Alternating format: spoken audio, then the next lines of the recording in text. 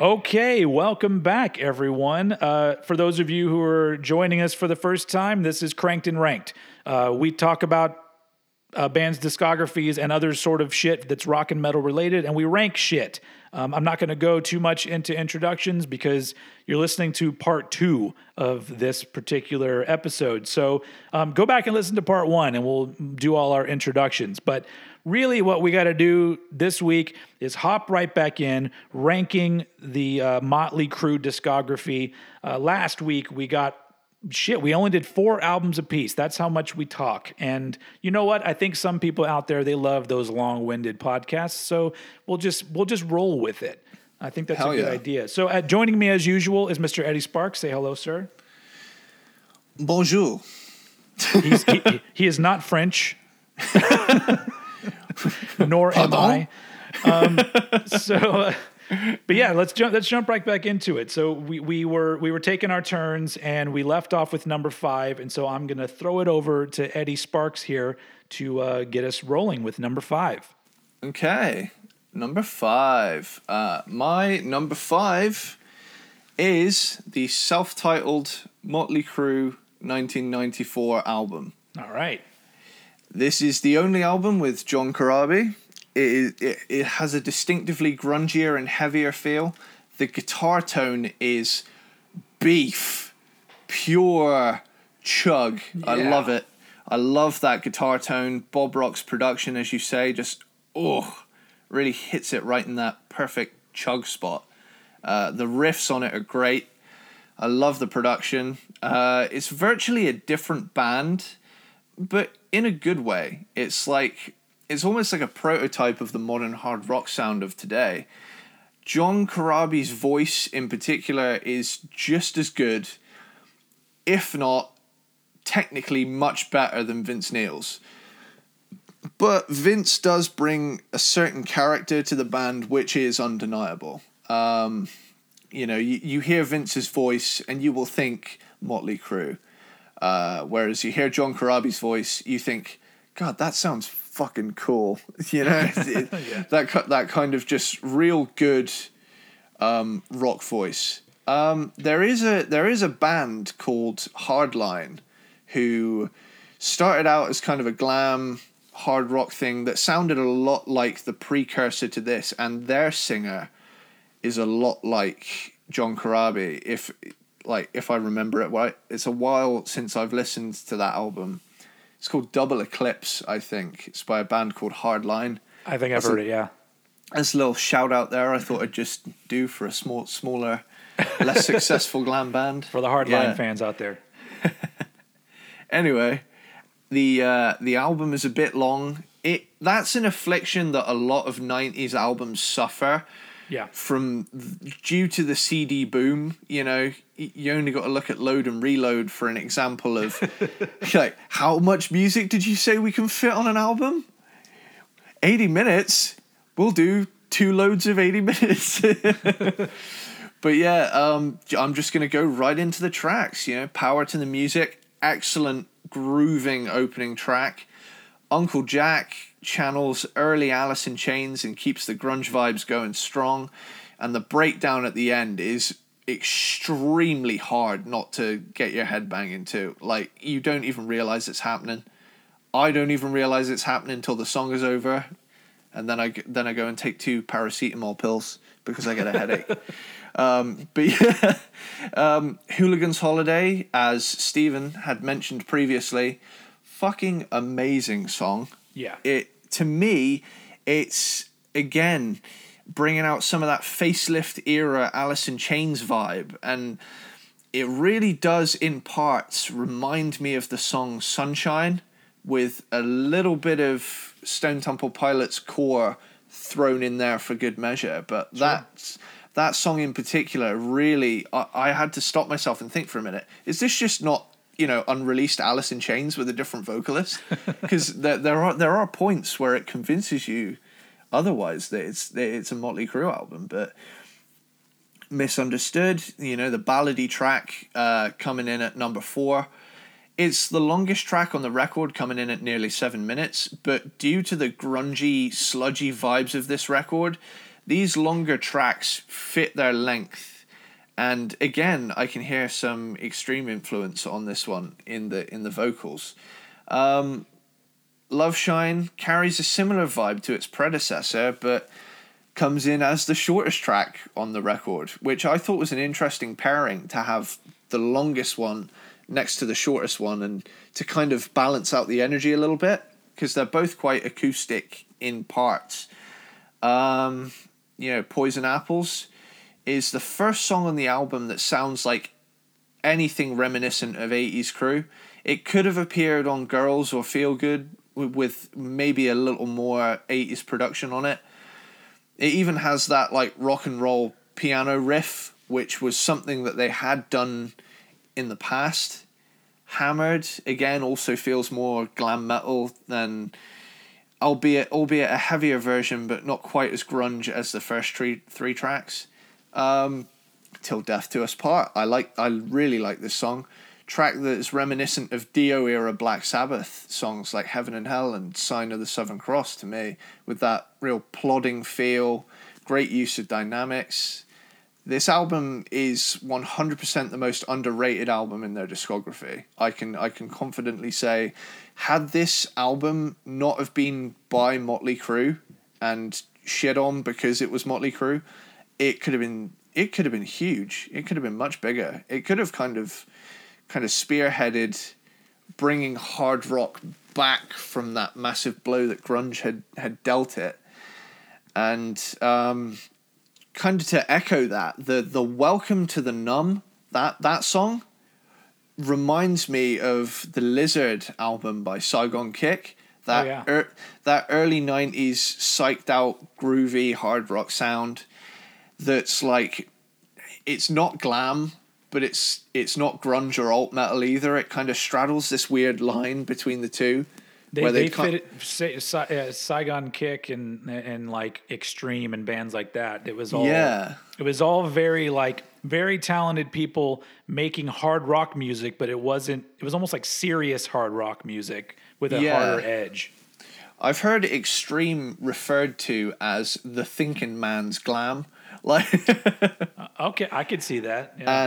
And if you look into the lyrics and things, it is, like you say, like a much more serious version of this, sex, drugs, and rock and roll sound, but infused with, much more socially aware lyrics. And it's it's an interesting combo that the early 90s gave us, was that crossover between the glam and the grunge thing and that like alt metal thing going on as well. And that's why I'd say the period between 1987 and 1992 is probably my favorite 5 years in music. I agree with you totally. Solely based on so much interesting stuff going on.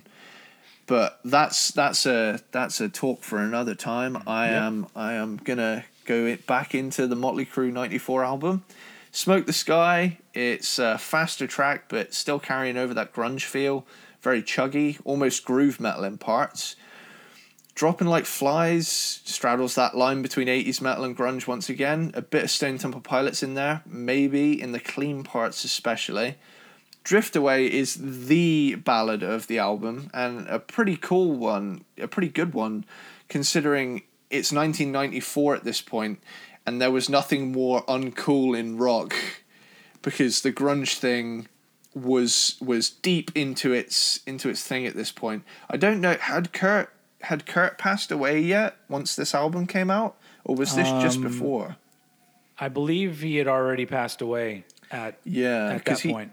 It was quite early in the year, wasn't it? April? Yeah, I believe so. Yeah. So I think this would have been after that. Yeah. So, like I say, I love glam and I love grunge, which is probably why I feel so conflicted in all areas of my life, because those two hate each other. So, but anyway, like Hypnotized is almost like a funk metal track. I like it a lot.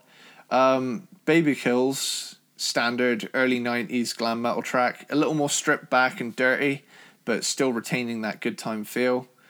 Living in the Know finishes the album with possibly the closest track to their 80s work on this record.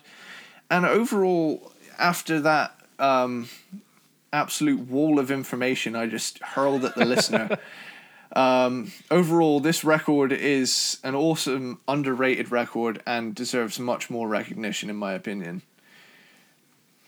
Cool. I would agree with you on that. Thank you for coming to my TED Talk. So moving on to my number 5. My number 5 is the 1985 album Theater of Pain. Ooh. This album has a lot wrong with it, but to me, it's within the classic era of Motley Crue. So there's an aura of enjoyability, if for lack of a better term, there for this album that keeps it, from being like way low on the list. But yeah, this is one where I can pick out songs specifically to point out why the album isn't very good. City Boy Blues is probably one of the worst album openers. It's like there's no energy to it.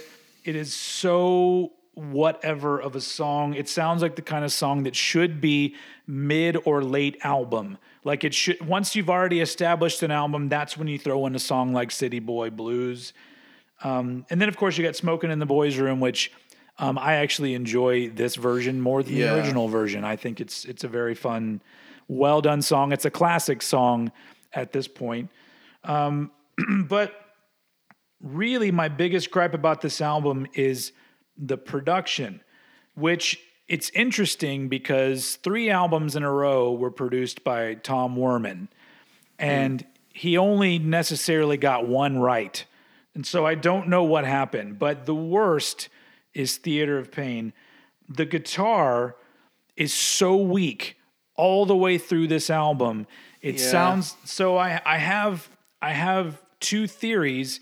Either A, they recorded the guitar with the guitar turned down very low for whatever fucking reason, so there's no presence behind it or weight behind it, or they just turned down the distortion for whatever fucking weird reason. And so it really, unfortunately, highlights the fact that there are a lot of really lazy blues rock style riffs on here. The riffs are just not very good. The whole album just seems very full of recycled leftover material. And then you get Home Sweet Home. So it's almost like you have this motherfucker of a classic, well-written, amazing song in the middle of this sort of shit fest that didn't really go the way that they wanted it to go.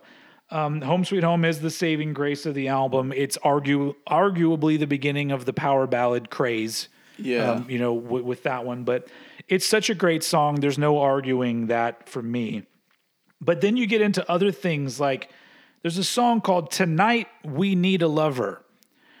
And if you listen to the lyrics of that song, I'm 100% sure it's about a gangbang. Because even in the title, we don't need one lover for each of us. We all just need a lover. Yeah. It's a little bit of a scary song.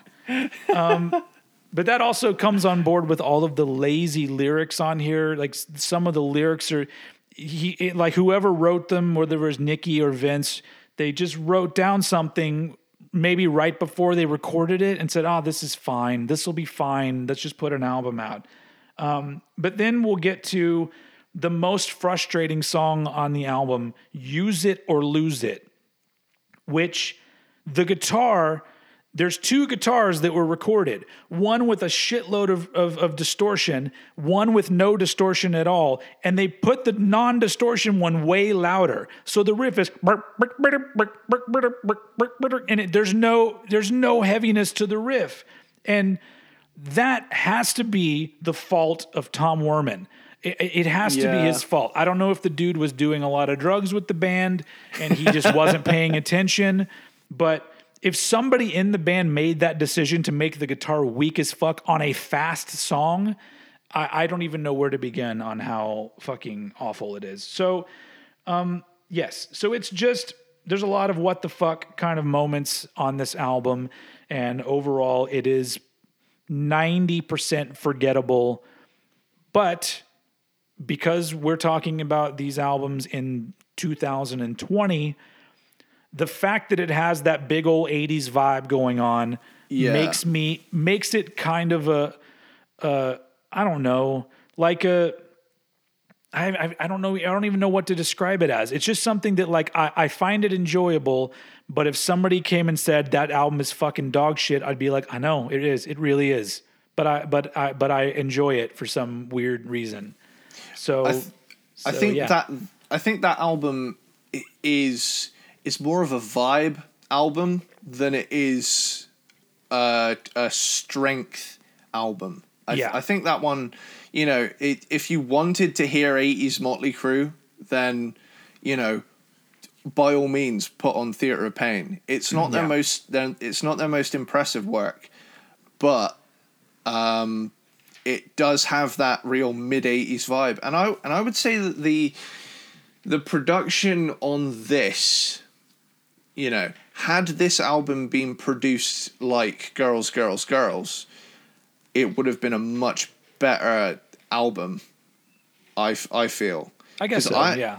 Yeah, I really like the production on Girls, Girls, Girls, and I'll get onto that later on, but I'm done. You move on to your number 5. You're pretty much on. I can't believe how well this is flowing, because up next, number 4, number 4 for me is Theatre of Pain. Nice. You know, the band were off their heads on drugs by this point. It's the lightest and poppiest album from their 80s work, you know, even down to their image. And I think what you said with maybe making, you know, the production a bit lighter was a subconscious effort to make the album coincide with the band's new image, because they'd gone from... Like, it's an easy thing to miss, but when you think about it, like, the first album, they were, like, poor street punks wearing, you know, what they had, you know, and it was a limited wardrobe. They still had, like, kind of outfits, but it was very just leather jacket and teased hair. Then you get to Shout at the Devil. Shout at the Devil is, like, full-on satanic body armor. You know, it's almost like very medieval influenced. And then you get to Theatre of Pain. Theatre of Pain, they decided, hey, you know, pink? Pink is a cool color. Let's cover ourselves in pink and polka dots and stripes. Let's be super glam. And then after realizing that was panned by all of the metal fans, they went back to kind of the street look on the following 2 records with Girls, Girls, Girls and Dr. Feelgood. But I digress, going back to Theatre of Pain. Like you say, it's way more polished, perhaps overly polished, you know, to the point. I don't know, because I would use the word polished to mean something that doesn't show its weird rough edges that weren't done very well. I think there's so much exposed, not produced well things on this album, but I mean, this is your take, so go ahead. Perhaps polished isn't the word for it. Perhaps that they tried to clean up their image a little bit, and I think not to make themselves seem any less, you know, dangerous or rock and roll, but to make themselves perhaps a little more appealing to a wider audience. You know, if they're going out there dressing with like a lot more pink lipstick on and stuff, they might, you know, attract a bit more of a feminine kind of presence. I don't know what the real motivation behind that was, but it could have literally just been a side effect of the cocaine for all I know.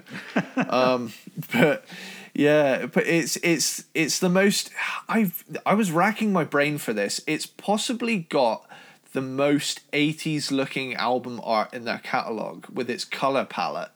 But I actually like the album cover, though. I love the album cover of this album. I'm a big album art guy, and to be honest, like, you know, I think this is one of their stronger album covers because, you know, when you think about it, Too Fast for Love is just literally a close-up of Vince's crotch, which is, I think it's an homage to a Rolling Stones cover as well, isn't it? Sticky Fingers, yeah. That's the one, yeah. But even so, like, to have like something actually painted, something designed, I think is cooler than like a photo of them on Harleys looking cool. Yeah. And it's almost like the album cover sets up that the album should be really great, and it doesn't live up to the album cover. I've got a big thing with like album art. Like I will envision the album art in my head while listening to the album, and I do it completely subconsciously, and I have like kind of the colors of the album art and things in my head, and I'm trying to match them up a little bit, and like I'll be like, oh, a Slayer album. Slayer likes blood. Blood is red. This is blood red. This is fucking sick, you know? And then I'll listen to this album and I'll think, wow, you know, Home Sweet Home sounds like a pink purple song. You know, it's very 80s in its vibe. You know, that could just be me with a deep-seated, you know, psychological issue. But on the flip side, it makes for interesting conversation. So, yeah, I think this album deserves a little bit more credit than I feel people give it personally. I feel like, you know, the song opens with City Boy Blues, which, like you say, is a strange way to open such a record, you know, because I will agree, it doesn't feel like an opening track. And, you know, the guitar sound is weaker than the two albums that bookend it. But I think this laid the groundwork for the sound that they would continue to develop here on in up until Dr. Feelgood. Because that same kind of slide guitar that would become prominent in the leads of Girls, Girls, Girls album and the Dr. Feelgood album, that begins here. So I can appreciate kind of the groove elements to some of this stuff. You know, I never realized how groove-oriented a lot of glam is. Yeah. But now it adds up. It does have that rock and roll kind of swagger to it. There's a lot of blues elements in those bands. Definitely. And that brings me to kind of a 12-bar blues kind of song with Smoking in the Boys' Room, which is a cover of Brownsville Station. But this song has a delightfully mid-80s Twisted Sister-esque high school video. Yeah. And it's definitely a classic Crew track at this point. And I just loved, you know, MTV's really, you know, it's funny now, but back then it was like, we're making a statement. We don't want your parents to like us, you know. And all the stuff with like Dee Snider and the PMRC always makes me crease up laughing because, you know, you've got all of these old dudes in suits, you know, sat there, and in comes this dude with a huge perm and a denim vest, pulls out this eloquently written speech and utterly destroys like this generation trying to shut him up. And I just love that. Yeah. And I feel like, you know, this was around in like the mid 80s. So this album definitely has the mid 80s vibe.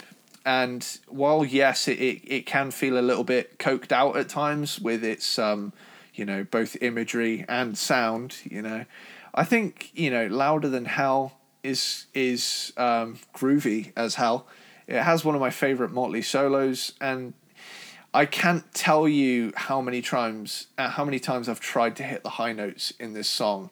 Yeah, especially when like a that's definitely a standout from the album among all the other songs. Yeah, yeah, like Keep Your Eye on the Money is catchy, but so far in the album it feels the most generic so far.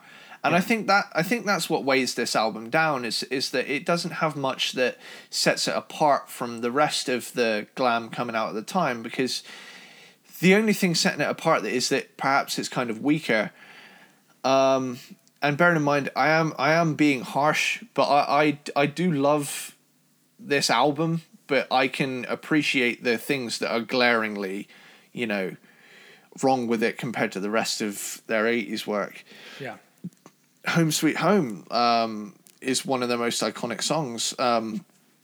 Also, like you said, a major force in creating the big power ballad boom of the mid to late 80s when, because when Motley Crue did it, it was like, okay, that worked for those guys, let's do it. And all of a sudden, I mean, I know there had been a couple of ballads up to that point, but Motley Crue are a strange one because I think to myself, I bring up Motley Crue nowadays and people are much more, familiar with bands in like the mainstream. I don't know if it's the same in the US, but over here, Motley Crue doesn't really get talked about. It's always Bon Jovi, Guns N' Roses, Def Leppard, those kind of bands from the scene, and they tend to gloss over Motley Crue in the UK. That's not the case here, such as that's why we got a movie made here. Because they are a band that if you talk about 80s metal, Motley Crue's usually one of the first names that you hear mentioned. So it's a very different thing over here. Yeah, it's such a strange thing because like I remember bringing up Motley Crue with like someone who had lived in the 80s and was into bands like Bon Jovi and like Whitesnake, and I was like, excuse me, how have you not heard Motley Crue? And they were like, I don't know, they must have been like more of a US thing. But like it just dumbfounds me that I've never really known many people that know Motley Crue but know stuff like Bon Jovi, Whitesnake, Def Leppard and stuff like that. Well, also a lot of those things, to me, like in 1985 when Theater of Pain came out, I think that kind of music was popular, but it wasn't like fucking massive. And I think it got massive when Slippery When Wet came out.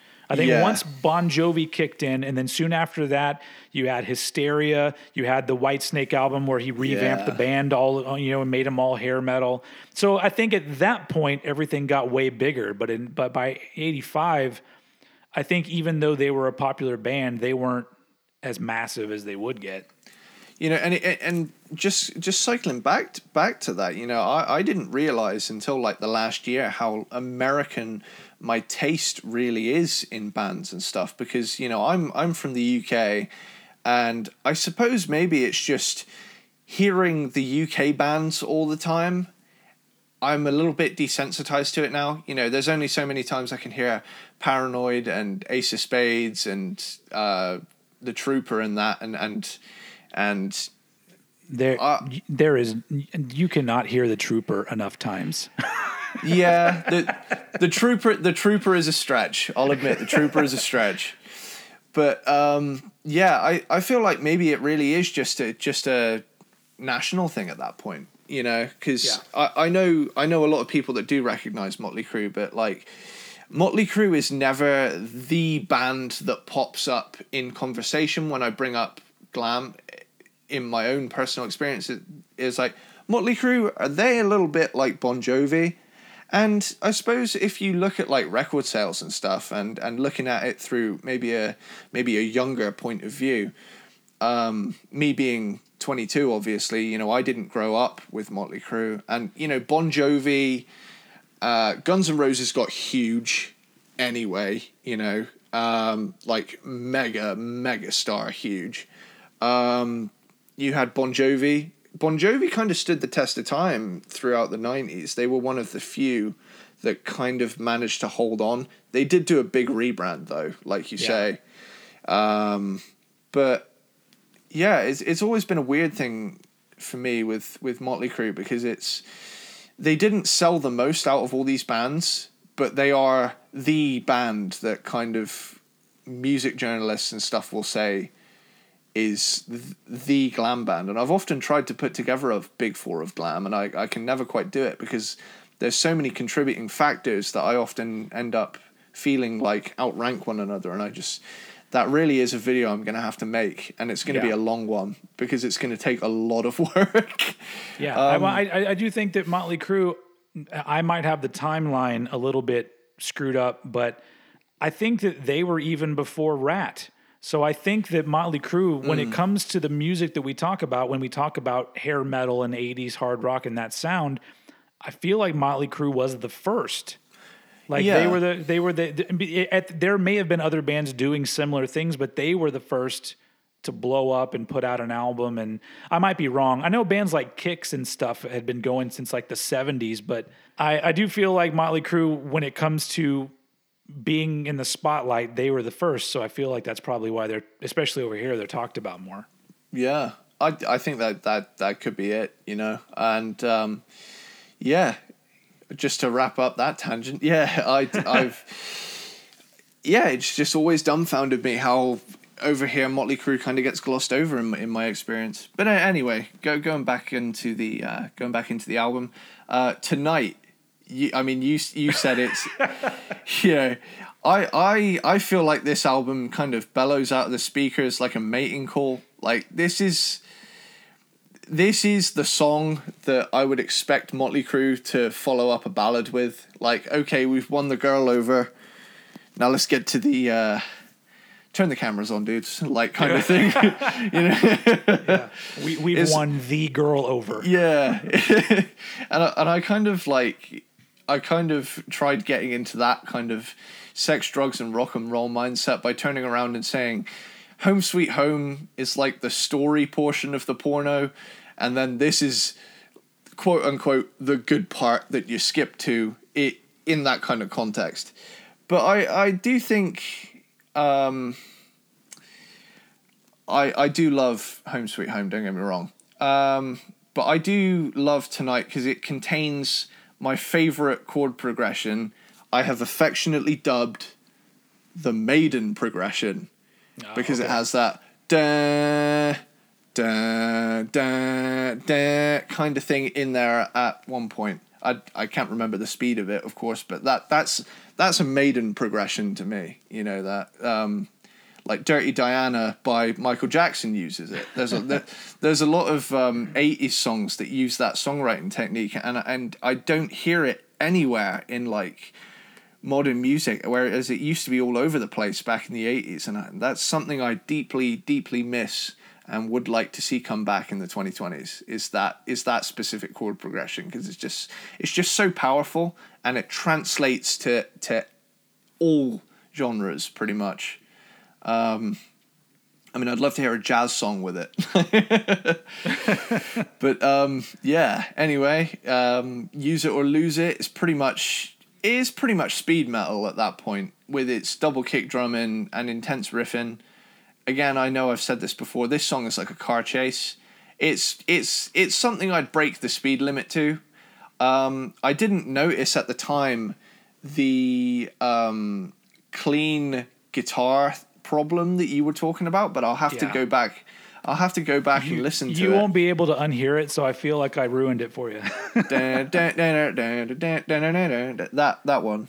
Yeah. And it's got, you say one's distorted and one's clean. You can hear in the background a distorted guitar, but the one that's front and center is a clean electric guitar playing this riff that clearly wasn't made to be played clean. But it just sounds weird. The first thing I'm going to do after we've done this podcast is look at that, and I'm going to ruin this album.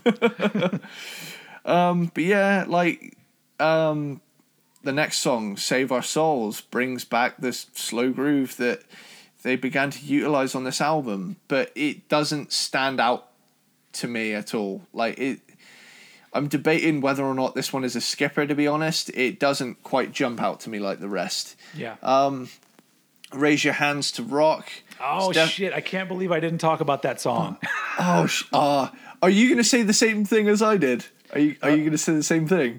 Are we going to say I Want to Rock?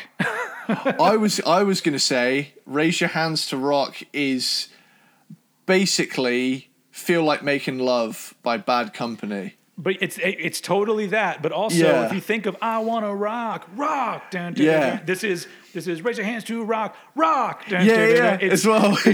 But also the title, Raise Your Hands to Rock.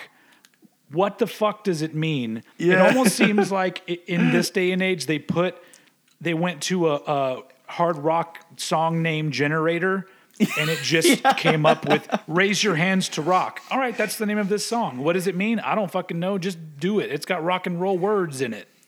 It's like those videos where people, have you seen these, where they'll put all of the lyrics to every song by a band ever into like a bot, and the bot will then be programmed to write the lyrics to that band's song. I've seen that. I love stuff like that. And so that's what it seems like. The title is fucking weird, but I didn't mean to step on your thing. So you keep going. No, 100%. That was just a little point I wanted to make. But yeah, I completely forgot about Raise Your Hands to Rock until re-listening to this album. I feel bad that popular opinion kind of subconsciously led me away from this album until re-listening to it for this episode, because I do feel as though it has redeeming qualities 100%, and it does have that 80s Motley aura that, you know, obviously you mentioned as well. And final track on it, Fight for Your Rights, is exactly what I'd imagine a good party sounding like. And this isn't even the Beastie Boys one, but like you said, it's almost like they took a bunch of 80s hard rock and metal buzzwords and just fucking put them on a dartboard, and whatever dart hits what word is the next song. And it does come off quite cookie cutter, this album. I would say that Fight for Your Rights is a good album closer. You know, 80s glam metal done right. It's uplifting, dark, but powerful, and generally great to just drink to. But all in all, this album is better than I remember it, and I'll be more likely to play it in the future than I would have been had I not given it a proper re-listen. But I do agree that the following albums I've put above it are leagues above it in terms of both songwriting and production. So yeah, that is... Well, then let's move on to some of those albums. So, hell yeah. My number 4 is Girls, Girls, Girls from 1987. First off, also produced by Tom Werman. And this is another weird album because I feel it's very uneven, because it has songs that are so fucking good, like Wild Side. Wild Side is probably my favorite Motley Crue song. It's such a good one. It's just got so many cool parts. It's so well written. It's so energetic and fun. And then, you know, obviously Girls, Girls, Girls, which is now like, you know, the basically millions of strippers have danced to. There's probably a stripper right now somewhere in the world dancing to that song as we're talking. I'd be willing to put money on that. So it does have like a classic quality to the album. And also, yeah, it is pretty clear that they steered a little bit more into the blues rock area and shed their glamness a little bit on this. It makes sense because clearly they saw the error of their ways with Theater of Pain, and they were trying to, I don't know, make something a little more organic and real rock and roll, even down to the album cover. It's all like, oh yeah, no, we're not those guys anymore. We now have motorcycles. But honestly, the album to me crashes really quickly because the songwriting is not that much better overall than Theater of Pain, and the production. It's almost like on some songs they put a whole lot of effort into making it sound really good, and then other ones they just did whatever the preset thing was. Okay, before we go crazy, these are just album filler songs, so let's not go crazy trying to make them sound amazing. So it sounds kind of all over the place, and to me it's just barely better than Theater of Pain, but just the album based on Wild Side alone, I don't know, that it carries a lot of weight for me. But a question that I often ask people when we talk about Girls, Girls, Girls is, what the fuck is Nona and why is it on this album? It is really unnecessary. It's literally nothing happens in the song. it doesn't feel like it fits in at all. It feels like I don't know. I don't know if Nikki Sixx just had this song, this idea, and he just desperately wanted it on this album. And so it's weird. It's a weird speed bump in the album where it just kind of goes, what is it? And then the album continues again. Yeah. And so, unfortunately, the album doesn't really recover. It's just all these recycled bluesy rock riffs that could have been written by any number of bands doing music at the same time. And unfortunately, if you're really talking about what was going on with music around that time, my money's on Appetite for Destruction. Like, that album is literally a giant, Death Star, eclipsing this tiny little planet of girls, girls, girls. So it doesn't matter how much they really tried on this album, what was going on at that time, it makes the album feel like too little, too late. Like, nice try, guys. Maybe we'll hook up again next time. Yeah.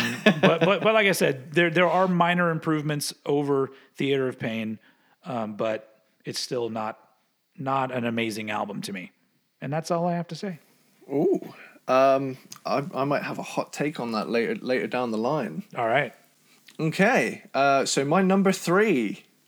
Now here, it might be a controversial one to have it this low, knowing its icon status, but it got to the top 3. So yeah.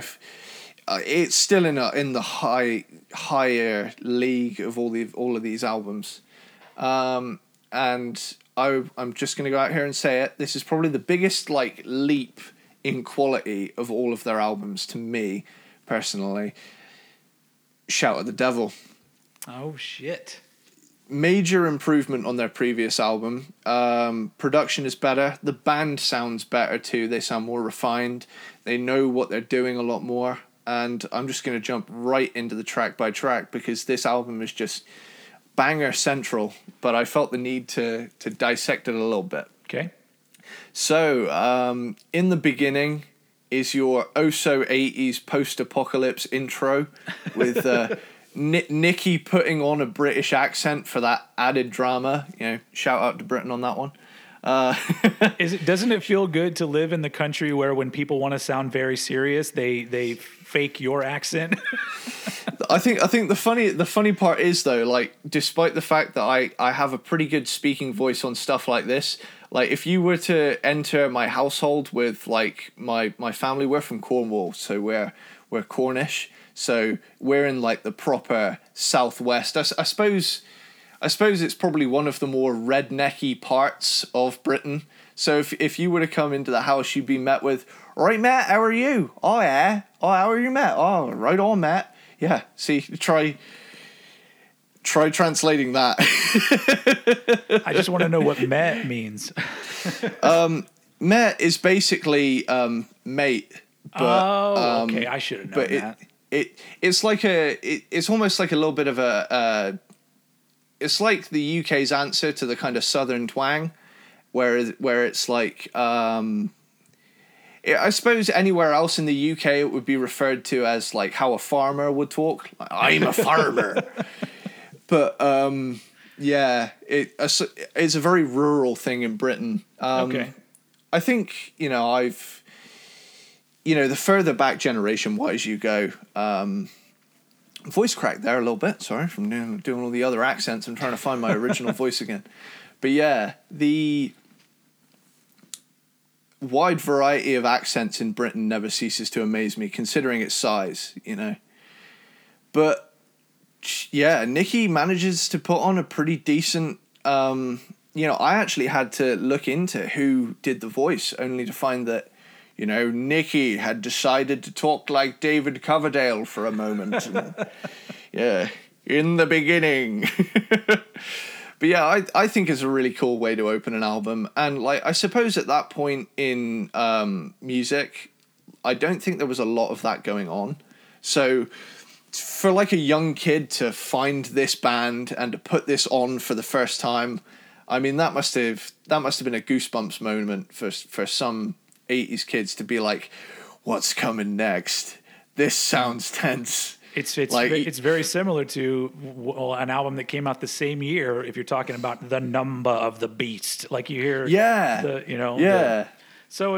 they couldn't have ripped them off because it came out the same year. So, but yeah, it's such a cool little convention that 80s music has. It has such a theatric element to it. Yeah, that this almost feels like it could be a concept album the way it starts. And then comes right in after that little intro to Shout at the Devil with the dun dun dun. Really already shows off a much better version of the band's sound in both production and songwriting. It's exciting. It's much thicker. It's more fleshed out. And it's hard not to get on board with the shout at the devil thing going on, raising your fist. That is like a call to arms of a song. Agreed. That is how to gather your fans. That was a side note. That was actually my daughter's first favorite song when she was like 1 or 1.5. That's so cool. She would sing along to the shout in the back and then always ask me to play that song. So that's awesome. It even connects with the youngest of our generations. I will say my uncle has I've got a cousin, and she was very young at this time, and my uncle was driving along with Whitesnake's Judgment Day, like cranked, and she was in the back, and he looked in the rearview mirror, and that riff. She's just in the back like this with like the full-on face and everything, and she's like, yeah, pulling that kind of like in podcast face. World. Yeah, you couldn't see he was making the shit that damn that shit's good face with the frowny face. You know what I'm talking about. But anyway, let's get into the first Motley Crue song I ever heard. Oh, all right. Looks That Kill. I was 11 and I had just gotten into metal through Guitar Hero 5. I love it just as much as I did back then, and I had a great time, singing along while trying to play the guitar on the game at the same time and trying to hit those high notes, and I just started puberty, so they were very all over the place. So, she's got looks that cool. So, but yeah, going into Bastard, one of their speedier tracks. I mean, this one goes hard. Love it. Tidbit about that song. That's one of the songs that was on the PMRC's list of songs that needed to be banned. Filthy 15, wasn't it? Yeah. What a playlist. Yeah. Surely there's a Filthy 15 playlist on Spotify. There has to be. If not, somebody on YouTube, I'm sure, did it. 100%. Has to exist. And then after Bastard, you get God Bless the Children of the Beast. It's a cool little interlude which like breaks the album up a little bit. Only really works in context though. Like I wouldn't seek this track out. No. It's an interlude. Much like Nona, which I will get on in a minute. I do know a bit of a tidbit of information on Nona. The cover of Helter Skelter is badass. Yes. Like way to take the Beatles and metal up an already considerably heavy track, considering it's a Beatles song, and they added that minor third dun dun dun dun dun dun dun dun dun dun to the riff, instead of just having that drony kind of thing that the Beatles did. But God, that's just such a cool version of that song. I love that one. Red Hot is the double bass track of the record. Tommy Lee always needs to break out one. And I doubt the thrash guys would be able to fault this other than it not being like 240 BPM. Like, I actually think that this is good speed metal at this point, that song. Yeah, pretty much. I think they had the capability to be a speed metal band had the glam thing not taken them. You got songs like Livewire, Mick Mars is downpicking all of those. That's James Hetfield level stuff. Yep. Now come to the second Motley Crue track I ever heard, and that was this is Eddie's story time. I heard this on the soundtrack to GTA Vice City, and 11-year-old me was having a whale of a time as it had come onto the in-game radio at the perfect time. And I can't remember the name of the mission, but it's the mission where you have to raid this gang house and you're shooting at the bad guys on the roof from a helicopter with a minigun. And that song had come on, and as the helicopter peeked over the horizon, the riff started, and it was almost like Fortunate Son in a Vietnam film. And I just felt so like 11-year-old me was in God mode at that point, and I have a massive nostalgic connection to this song. And I love like the Phrygian, like Eastern tones of the and then the like kind of Arabian kind of sounding solo with those cool Eastern melodies in there. I really love it. I love that song. And that's probably a dead giveaway for what my favorite Motley track is. So, but yeah, Knock 'Em Dead Kid gets stuck in my head way too easily. It's such a catchy song. I've touched on this one already, but like this really does feel like a better version of Too Fast for Love.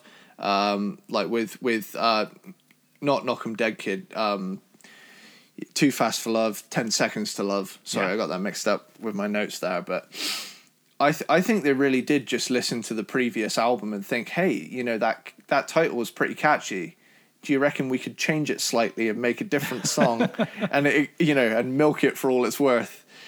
And then finally we have the song Danger. Now, I love 80s chorused clean guitar, so that intro is a winner for me already. Vince sounds really cool on this track too, and the album as a whole. That's a great album closer too, I think. Yeah, and the little bit of synth thrown in for like good measure gives it that extra cheese that I love and expect from 80s metal. And overall, this is an essential 80s metal record, And, I know the purists will turn around and say, oh, Motley Crue were a bunch of posers. Like, dude, this album, regardless of image, was just fucking great. Yeah. And you said an important thing there. You just used the term metal on its own. And I would say for this particular album, that's what it is. It's just an 80s metal album. Like, the glam part's totally gone. It doesn't fit in with the hair metal stuff. It just feels like a really heavy early 80s metal album, Yeah. I mean, it's heavier than shit that Judas Priest were doing. So, I mean, they're considered the metal gods. So it's like, yeah. Yeah, like Judas Priest have had a wild career as well, because they have just flip-flopped between like all sorts of genres, but like that's a discussion for another episode. Yeah. But they've definitely experimented in their time. So you done with that? I am done with Shout at the Devil. Cool. So moving on to my number 3. So we're getting to the point here where we have now gone from albums where I could complain about things to 3 albums that I think are fucking amazing and are the reason why Motley Crue is a band that I still talk about today. The number 3 for me is the 81 debut, Too Fast for Love. And these are ones where like I had a lot of notes written for other albums, but these last 3 albums, it's just like 4 or 5 bullet points, because I'm like, I know these albums so well and I love them so much that it's all in my head. But you mentioned it before, but just the intro of Livewire. Livewire is so good. Even today, sounds really fucking good. But I'm going to take this opportunity to start talking about something that I feel it's kind of weird that it's taken us an entire episode and a half to get to. Tommy Lee as a drummer. Yeah. the dude fucking kills. But not only that, from the get-go, from the first track on the first Motley Crue album, he has his own thing going. He does things on the drums that stick out, like especially on this album, the crash cymbal stops, the mutes that he does, and the those. random cowbell thrown in, and his weird starts and stops, and the fact that he lays on that fucking kick drum so hard, like there's such a stomp, and I don't know a lot of other drummers that were doing anything near what he was doing, the style that he was doing. Like, sure, there were more talented drummers or more diverse drummers, but I think that when it comes to carving out a niche of who you are as a unique drummer right away, there's not a lot that fit in the same camp as Tommy Lee as doing that right out of the gate. So, like, I play the drums to Livewire more than I play air guitar. Like, I'm more drumming along with Livewire. And then, so I'll just throw out songs that I love. I love Piece of Your Action. Piece of Your Action's a fucking great song. But we talked about that, how the riff is kind of like Rat, and I think that's probably what I like about it. But the thing that you complained about with the production values not quite being there yet, I do agree with you, but I think that's a character in the album that really makes me love it. I love the raw, punky vibe. The lo-fi, it's almost like they had access to a fairly good studio, but they didn't have much time. And I don't know. It just sounds like a raw, hungry band making a statement and doing something in that year that I don't really think a lot of other bands were doing. I think this was a unique album when it came out, and it's just a fucking hell of a debut album. And that's really it. Like, I could point out, things that I like, because there's a lot of cool riffs. There's a lot of great, odd drum beats here and there that are thrown in. And then Vince Neil, his voice does get better.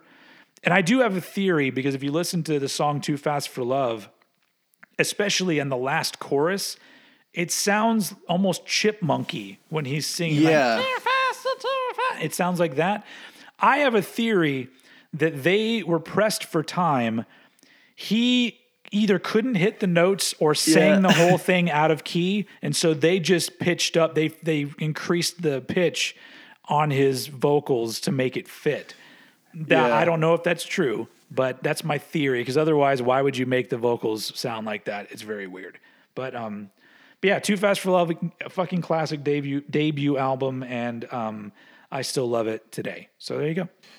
Yeah, and I think just cycling back to what you said about Tommy Lee, I've always noticed those cymbal chokes in particular, that are just really sporadic, and he does it on they're just so fast and clean, because he'll be playing like and that little it's just so, it really injects unique personality into his playing. It makes something that could be just an average, regular mid-pace rock beat and makes it something way more interesting. Yeah, and I think that really is. I think Tommy is an integral member to the band's sound. He's got a real swagger to him. But yeah. Right. So that was your number 3. On to your number 2, sir. Okay, silver medal goes to Dr. Feelgood. Whoa. Okay. Dr. Feelgood is extremely high up, and it was extremely hard for me to pick between these two albums, because these two are my favorite Motley records. But this one got beat out just a little bit. So I'm going to talk about this one. I could have sworn this would be your number 1. I was thinking it initially, and then I listened back, But anyway, here it is. Best produced album of their 80s work, thanks to Bob Rock. I will say it's definitely got the best production of the two of my favorite albums. It's got chunky tones. It's their most successful album, as far as I know. Is it? I think so. I'm pretty sure, yeah. Because it had quite a lot of singles come from it as well. I think it had 5. Yeah, like that's a big amount. That's Black Album level singles. Yep. You know, Totally. not so much sales, but you know the amount of exposure they gave to it. Yeah. I mean, this is post rehab. It was dubbed the No Fucking Fun Tour. There was a lot of singles on it, and I'm just gonna go into my track by track, my trademark track by tracks. So it opens with the little intro, like Shout with Terror in Tinseltown, which is possible callback, reminiscing, much like the bridge in Kickstart My Heart. You know, because in both the song, he says, when we started this band, all we needed was a laugh. Years gone by, I'd say we kicked some ass.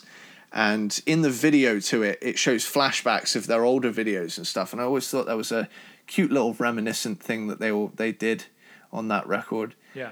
But yeah, going into track 2, Dr. Feelgood, undisputed heavyweight banger.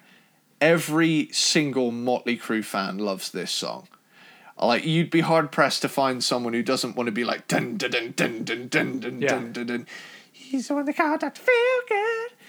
I just, every time I'm in a pub or a bar, I just immediately seek out the jukebox and find Dr. Feelgood pretty much just to test what their speakers are like. Yeah. And yeah, I just love that song so much. It's also, I think it gets overlooked for how unique the riff is. Because like especially when it comes to Motley Crue riffs, but it's like, if you think about the riff, the dun dun dun dun dun dun dun dun, like it's not something that comes naturally to somebody trying to write hard rock. It's got a weird dancey quality, funky quality to it, but still being really heavy with the palm muting. So it doesn't. I think it should get more credit for being a pretty unique riff, especially in Motley Crue. I think it had a little bit of that, like, you know, funk metal influence. You know, maybe. Yeah. I think it definitely has that, you know, booty shaking thing going on. Totally. But yeah, going into track 3, Slice of Your Pie. You know, that's, you know, real subtle with its meaning. We got to mention the guest vocals from Mr. Steven Tyler in that song too. Is there really? I completely glossed over that. The very beginning of the song, you hear a guy going, ah, ah. That's Steven Tyler, and he does harmonies on it too in certain parts. Holy shit! I did not know that. I'm always gonna bring him up because I love Aerosmith. Throw in as much Aerosmith trivia as you like, because there are things that Steven Tyler has guested on, like on so many different albums. Yeah. Like Alice Cooper, he's guested on. Yep. I know that, but yeah. Wow, I did not know that's him at the start. Yep. Holy shit. Rattlesnake Shake, you know, is Rattlesnake Shake. Now, this is the Rattlesnake... Because they didn't want to call it Jerk Me Off. Yeah. Oh, the Rattlesnake Shake song. Now, this one makes me laugh because I can't think of any other song called Rattlesnake Shake aside from the other Rattlesnake Shake, which is by Skid Row, which came out the same year. Now, this is such a weird little coincidence, or maybe not. I don't know, like, how far apart these albums were released. Yeah. But I just thought it was. I remember seeing Rattlesnake Shake. I was like, wait, did Skid Row cover? Wait, what? They did two? They did two different songs of the same name in the same year? You know, that's something that's always played on my mind. It's pretty weird. I wonder if it's... I'd like to think that they had some sort of bet.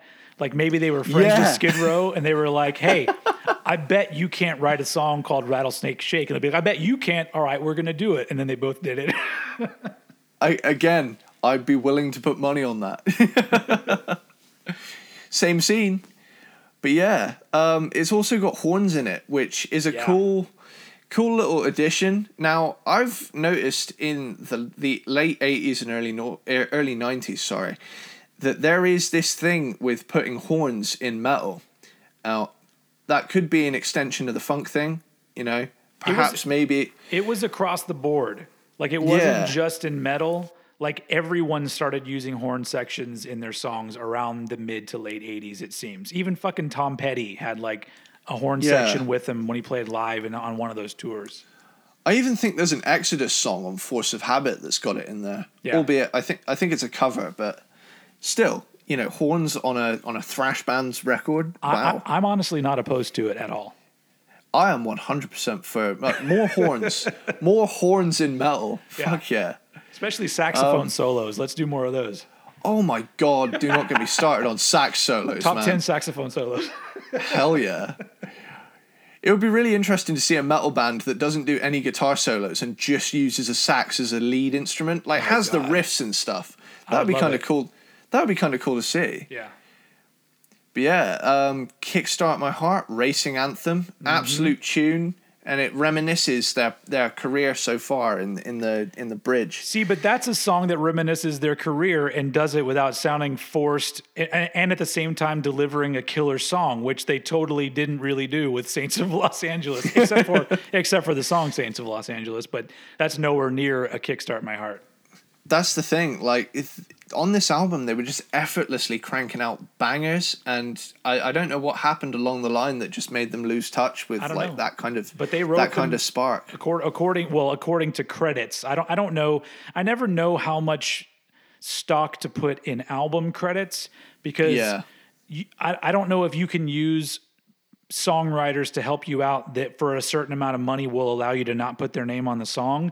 I don't know how that works, but for this particular album, they're all written by the Motley Crue guys. So if that's true, then that's fucking great. So perhaps, you know, with the whole Rehab thing, I'd imagine that had something to do with that. They had more time to write songs. Yeah. But yeah, Without You, the first ballad on the album, goes for the full-on lovey-dovey approach, which does feel a little bit out of place with their aesthetic, but I'll forgive it, you know, because to go from when I get high on speed to Without You in my life. But yeah, Same Old Situation. This is one of my favorite Motley Crue songs. Awesome song. It's got a real old-time rock and roll feel to it in parts, and this is just a really strong album for me. I love this album. Sticky Sweet. Now this here is one of many strip riff songs that they've done, but this to me is a real defining one because it's got that kind of groove to it. It has that exact type of thing that I would imagine if a movie shot a scene in a strip club, this is the kind of thing that it would have in the background. Yeah. And I'm not even ashamed to admit that I make that kind of analogy because this is fucking Motley Crue. They were known for that. So also, I've always kind of felt, just because not only is this song called Sticky Sweet, but there's a lyric that says the phrase Sticky Sweet in another song on this album. But there's a part of me that goes, did the phrase Sticky Sweet exist before Def Leppard wrote it in Pour Some Sugar on Me? Because it's almost like they heard that phrase and said, we should write a song called Sticky Sweet. And that's what Sticky Sweet sounds like to me. It sounds weird when you say that over and over again. but it almost seems like they had that title and then decided to write a song around it, because it's one of my least favorites on the album. I will say, Sticky Sweet is a phrase that I hear exclusively in the glam scene and fucking nowhere else in any facet of life I've ever, like not even down to like sweets and candies themselves. Like, I think it really is just a sex analogy that glam really latched onto. Yeah. Anyway, going on to She Goes Down. Now this is another really subtle song. Not this little cheeky number about oral. It carries a similar vibe to the previous track, albeit it's a bit more upbeat in its tempo. But aside from that, it's still sex glam. That's the goal here. Yeah. Don't Go Away Mad is one of those half ballad, half rocker songs they've done. and it has a real late 80s feel that I feel many bands would replicate. It's not a track I listen to often though. Like it's despite its being a single, it to me still feels like a deep cut probably because it's so late in the album. And finally, topping it off is Time for Change, which always strikes me as kind of a bittersweet end to the 1980s. Like the last song of their classic studio album era, excluding Primal Scream. The song Time for Change and its sentiment hits me as if to say, glam's days are numbered. I'd say the vibe of the 80s production lasted as late as 92 with albums like Adrenalized by Def Leppard, for example. But as a final legitimate 80s song, I could be completely off the mark here, but I interpret this song as a final goodbye to the 80s. I know that they tried to do kind of a We Are the World kind of approach with this one, as far as I'm aware lyrically. But I think this is the only one that has a co-writing credit from somebody else. Yeah. I just, this is one of the songs that I just took my own interpretation from it. And it's the last song of the 80s that they did. And the lyric is Time for Change, which, would happen in 91 specifically. Yeah. And when you put it that way, I like the song actually a little bit better, because if that's how they wrote it, with that in mind, thinking that we're entering a new decade and things may not be the same as we grew up with or whatever, but I don't know, like that's a better way to look at it. I always looked at it as some sort of really weak attempt to write an anthem for whatever the fuck they were trying to write an anthem for. Like they were trying to make a Hey Jude moment or something where people would sing Time for Change. Yeah. And it doesn't work. It just seems real, I don't know, not very inspired to me. Yeah, I think I just get tied to that little analogy that I make. So it adds like a little bit of a deeper meaning to it. This is I think English was one of the only subjects I was good at in school, so I can kind of infer hidden meanings, but that might not be what they meant at all, and I could just be reading way too deeply into it. But that's how I like to see that song. I'm gonna go with your interpretation. But yeah, this feels to me like how to write a great glam metal album. 101 from the songs to the production. I know it's got a few dips here and there, but it's a great album. I'd venture to guess very few albums are perfect, even the best ones, So, yeah. So this is a time where you have helped segue into me, because my number 2 is also Dr. Feelgood. Hey. So I everything you said, I can't add too much to it. It's a fucking huge album. To me, it's a huge leap in songwriting from Theater and Girls, Girls, Girls. I think that there's so many more memorable songs on here. The performances are great. Bob Rock really brings out the heaviness and groove in the band. Even in songs in songs that overall don't necessarily, I don't think they're amazing, like Slice of Your Pie. The groove created with the bass heavy riff and the drum beat, it just feels really good. Also, another side note about Slice of Your Pie. The ending of that song is an homage to I Want You, She's So Heavy by the Beatles, where they even say heavy in the end of the song. You hear them go, heavy. No way. Yeah. So it was supposed to be an homage to that, which that's another fucking great Beatles song. I'll have to check it out. But yeah, there's the whole, because it ends very differently than it begins. But obviously you got Dr. Feelgood, killer song, Kickstart My Heart. But Don't Go Away Mad, Just Go Away is actually probably my favorite song on the album. Really? There's something about it, and it has nothing to do necessarily with it being Motley Crue, because the song has been with me for so long that it's become a very different thing. I think it has that what you're trying to say. They were there. They may have been saying with Time for Change. I feel that with Don't Go Away Mad, Just Go Away. It feels like a song that's written in this sort of I feel relaxed in the idea that things aren't going to go the way we think they're going to go. And the album really brings forth this, it's a very sort of like easygoing, part of the song, very just like, this relationship's not going very well. We've lived different lives. You know what?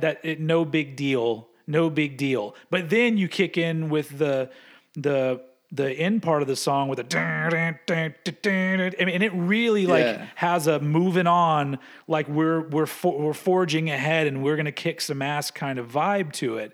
And the juxtaposition of those two parts makes the song really powerful to me. But it really does feel like a goodbye to the 80s kind of thing. I don't know why that particular song does, but it just has that feeling to me.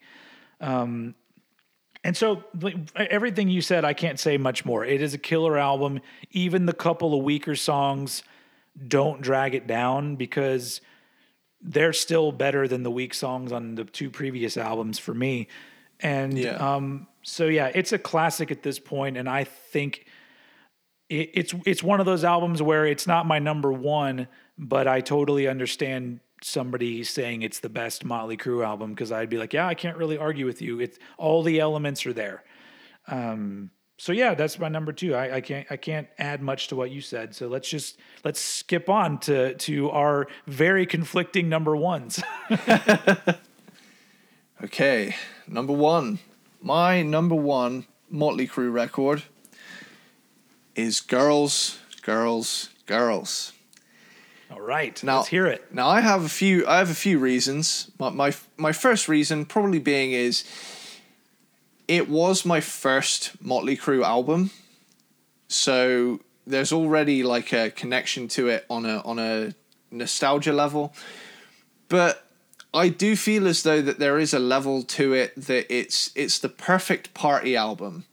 Like it's the album Theater of Pain could have been. Like, taking the previous album's sound and upping the ante in both songwriting and production, it's pretty much non-stop good time music, with the exception of the short Nona interlude and the final anti-love ballad of You're All I Need, which had a controversial video depicting a murder.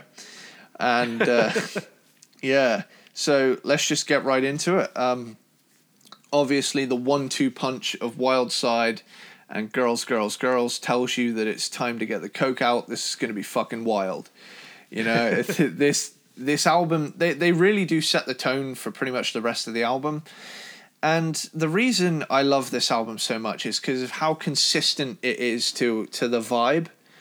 I don't think any other Motley album is as consistent with a vibe as this one. I feel like this one was designed for a party, with the exception of a couple, but I'll get to that in a second. Okay. Dancing on Glass and Bad Boy Boogie also carry the same good time rock and roll feel of the record. All this album wants to do is have a good time.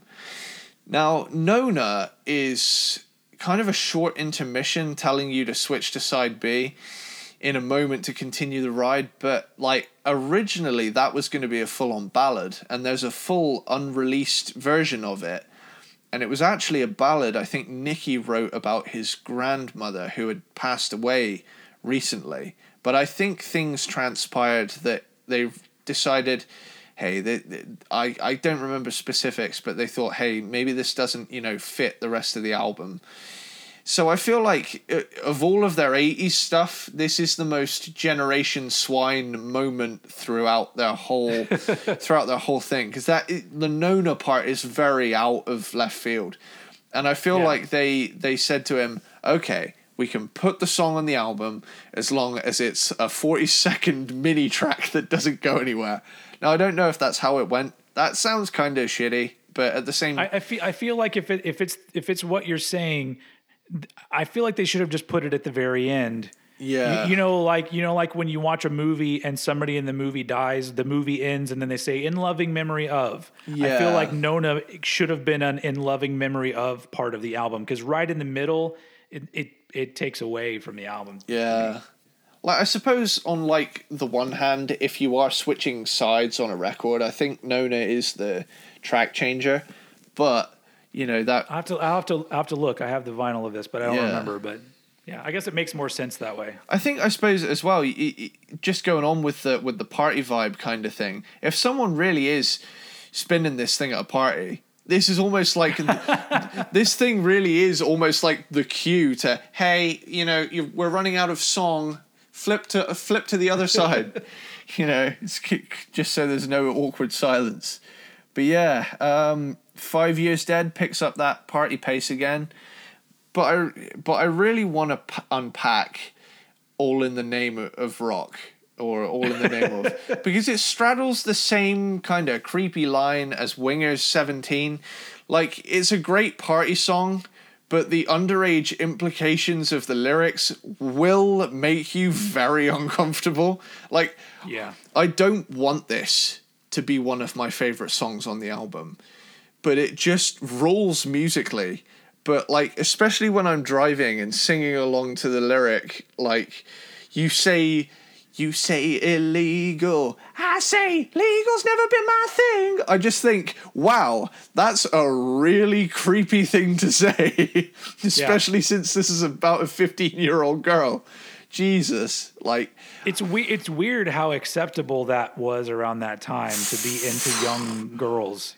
yeah. It's very weird. Like, I remember playing Vice City, and on one of the radio DJs on the rock station turns around and says, hey, if you want to make it down to the rock show this weekend, we're looking for underage girls, or something like that. And it just made me laugh, because I just think, wow, yeah, that decade was kind of filthy. Yeah. But yeah, it just continuing on. Next up, another party song, Something for Nothing again. Rocking tunes, bro. You can't go wrong with this album, really, for a good time. But now, aside from the interlude, Nona, this is the only full-on ballad on the album, with You're All I Need. Now, it's got a dark edge to it. His video was even banned from MTV for depicting a murder scene where a man kills his girlfriend off screen, but it was enough to get it banned. The song is essentially a gruesome take on a breakup song inspired by a dark time in Nikki Sixx's love life. And yeah, that one kind of throws the mood a little bit. It's a good song. Don't get me wrong, it's a good song, but lastly, after kind of a bummer, it's a great song, but it does disrupt the party flow. So this album closes out on an awesome live cover of Jailhouse Rock.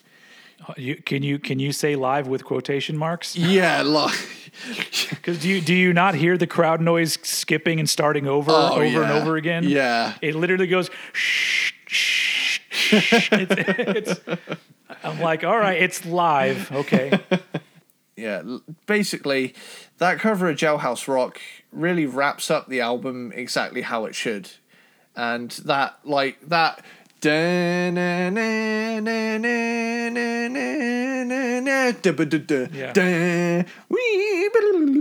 of thing going on at the end. It's a fun closer, for sure. Overall, I think of all of the albums, I feel like this one captured the fun side of Motley Crue the best. Because pretty much, like, the whole album's vibe is wild rock and roll. Fucking let's just have a good time. But yeah, that is why Girls, Girls, Girls is my favorite Motley album. All right, so my number one is obviously Shout at the Devil from 1983. And really, with this album, I don't really have anything new to say about it. I think all of the reasons why a lot of people love this album is the reason why I love it. It's a classic album. It's probably, and to me, it's the most unique Motley Crue album. It's the one where I think they made the biggest statement, and I don't know, it's the one, it sticks out to me from all of their other stuff, because I think even the albums where they nailed it, like your Dr. Feelgoods, I think there were other bands doing similar stuff in 1989. Yeah. And I think Shout at the Devil, it really doesn't sound like anything else from 1983. Like, there were other hard rock bands, but if you take like the first Rat album doesn't sound like Shout at the Devil, even though they're considered in the same family of bands. But obviously the title track of the album it's just fucking classic. Looks That Kill has so many amazing guitar riffs in it. That's like a guitar player song just to play some fun shit. You play Looks That Kill. Bastard's amazing. The Helter Skelter cover is amazing. It's sometimes it's kind of cool that you go first with these albums, because I'm like, yeah, we already talked about this. I can just sort of jump around here. Too Young to Fall in Love, which that may have been the very first Motley Crue song I ever heard. I don't really remember. I just remember seeing the video with all the kung fu stuff in it. Yeah. But it just is it's the least amount of filler they have on an album. It's really consistent. The production's really good. Produced by Tom Werner. What was his name? I don't really remember. Right? But he's the same dude that did Theater of Pain and Girls, Girls, Girls. But for some reason, this just has this big ass kick drum sound, and it just sounds, even now, because obviously it's very dated, but I feel like it sounds better than a lot of other things that came out around that time.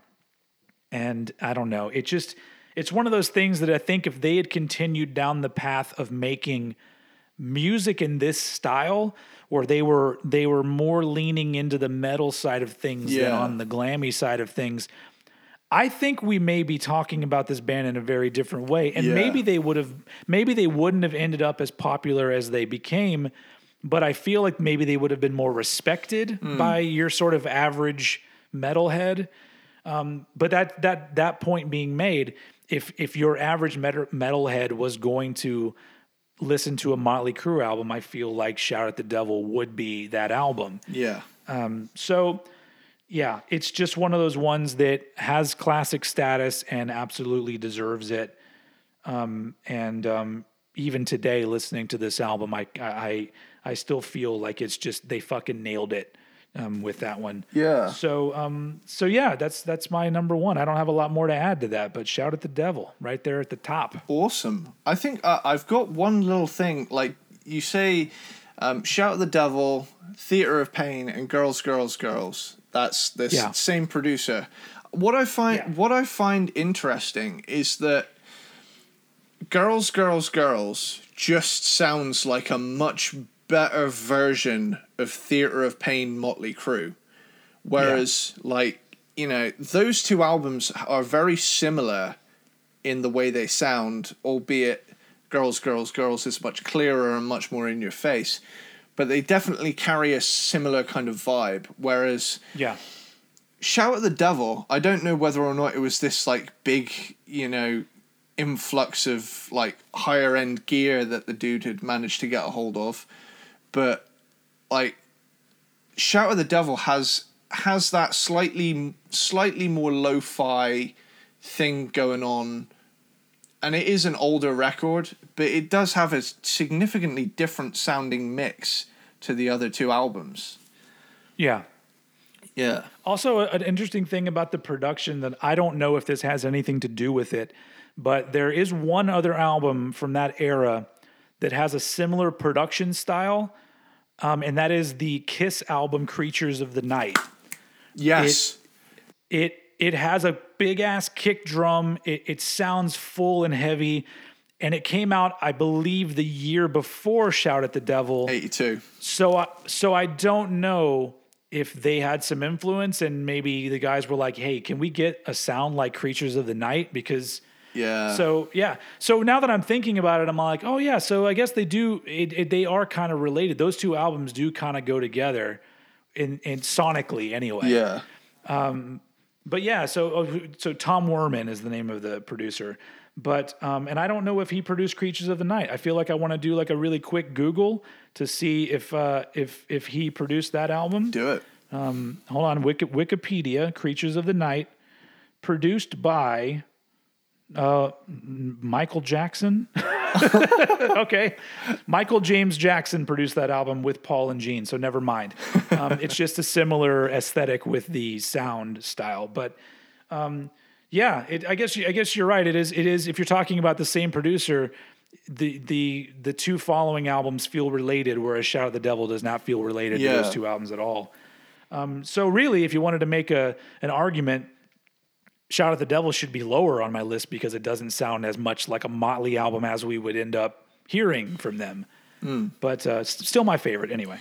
At the end of the day, the beautiful thing about music is, despite so many factors in it, it is pretty much all subjective, So it's like, and I think it's cool as well that our rankings are in the same ballpark, but higher and lower for different reasons, and that's why I love doing this, because it's same here. It's nice to have a fresh pair of ears to kind of let me know why the mix of Theater of Pain is trash.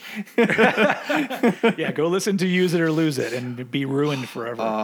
I'm looking forward to it. So I guess on that note, since this was another sort of longer one, let's wrap it up. Right on. Thanks everyone for joining us for part 2 of the Motley Crue Cranked and Ranked. If you're listening to this one first, that's weird. So you should go back and listen to the other one and forget this one altogether. No. So yeah, like I think I mentioned on the last episode, if you like kind of what we got bringing, apparently I've talked too much now. We're spent. If you like our perspectives, I have a YouTube channel under Old Head, and Eddie Sparks has one under his name as well. Go look us up if you haven't. Obviously, if you're watching this on YouTube, thanks, and go watch our other videos. Go subscribe to Eddie Sparks' channel. That's all I got. Do you have any parting words for this episode? Should I do my catchphrase again? Hold on. Let's get to the very end. So your catchphrase can be the last thing everybody hears, because I think that's the way we need to end things. Okay, cool. Because it's such a brilliant catchphrase. Oh, thank you. So, all right. So once again, thanks for listening to Cranked and Ranked. We'll be back in a week or two with another band. But we'll probably try to vary it up even more. We did some grunge. We did some 80s metal. We'll probably try, maybe even get a little heavier. We'll see what happens. But either way, thank you for listening, and we'll see you next time. Catchphrase, sir. Later, dude.